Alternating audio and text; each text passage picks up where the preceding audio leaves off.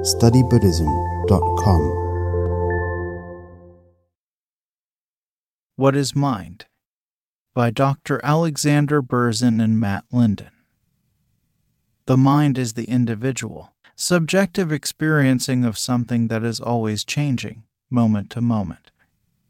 The concept of mind is elusive, and different languages conceptualize it differently. The Buddhist term for mind in Sanskrit is chitta, and has a wide range of meaning. It includes sense perception, verbal and abstract thought, emotions, feelings of happiness and unhappiness, attention, concentration, intelligence, and more. When Buddhism speaks about mind, it refers to every type of mental activity. The focus is not the physical basis, the brain, nervous system, hormones, and so on, nor the chemical or electrical activity involved. Buddhism doesn't negate any of these, because of course they do exist and are integrally involved. Mind doesn't refer to some immaterial thing that occupies the brain and produces its activity either.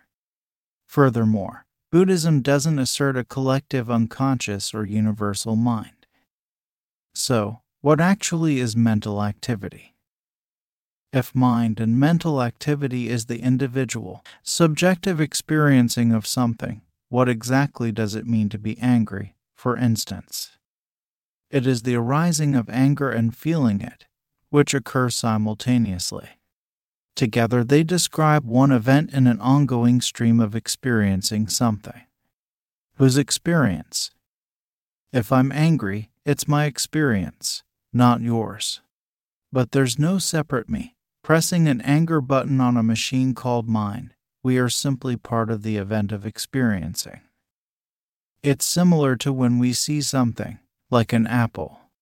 From a scientific understanding, light rays enter our eyes through our corneas, meeting the photoreceptor cells of the retinas.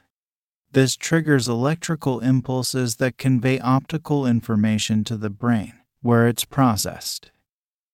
The subjective experience of this is the arising of the mental hologram of an apple, and this is what it means to see it. The mind, however, is not an empty space somewhere in the brain in which this hologram of an apple arises as suggested by the expression having something in mind. Mental holograms can also be representations of sounds, smells, tastes, and physical sensations, even in our imagination and dreams. The image of the arising of a mental hologram can also describe the arising of emotions and levels of happiness or unhappiness, based on the secretion of hormones by various other parts of the brain. In any moment, the content of our mental holograms is a complex of many factors, an object such as a sight or a thought, with a blend of emotions, plus some level of happiness or unhappiness.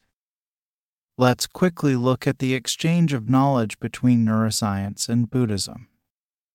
Since the inauguration of the Mind and Life Institute in 1987 by the Dalai Lama and the Chilean neuroscientist Francisco Varela, international teams of scientists and accomplished Buddhist teachers have been exploring the interface between the mind and the brain.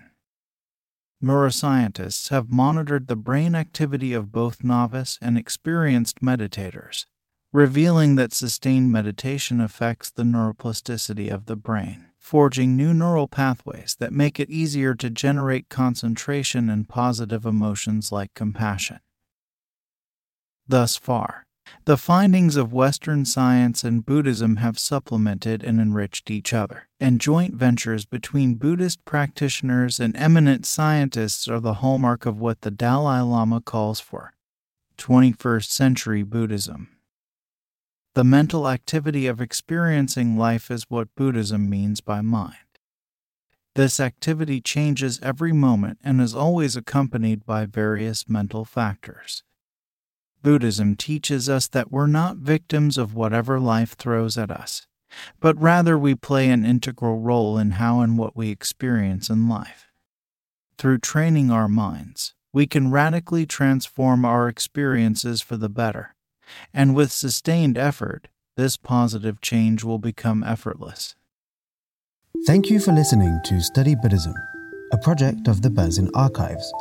For more articles, videos, and audio resources on a wide range of Buddhist topics, please visit our multilingual website at studybuddhism.com.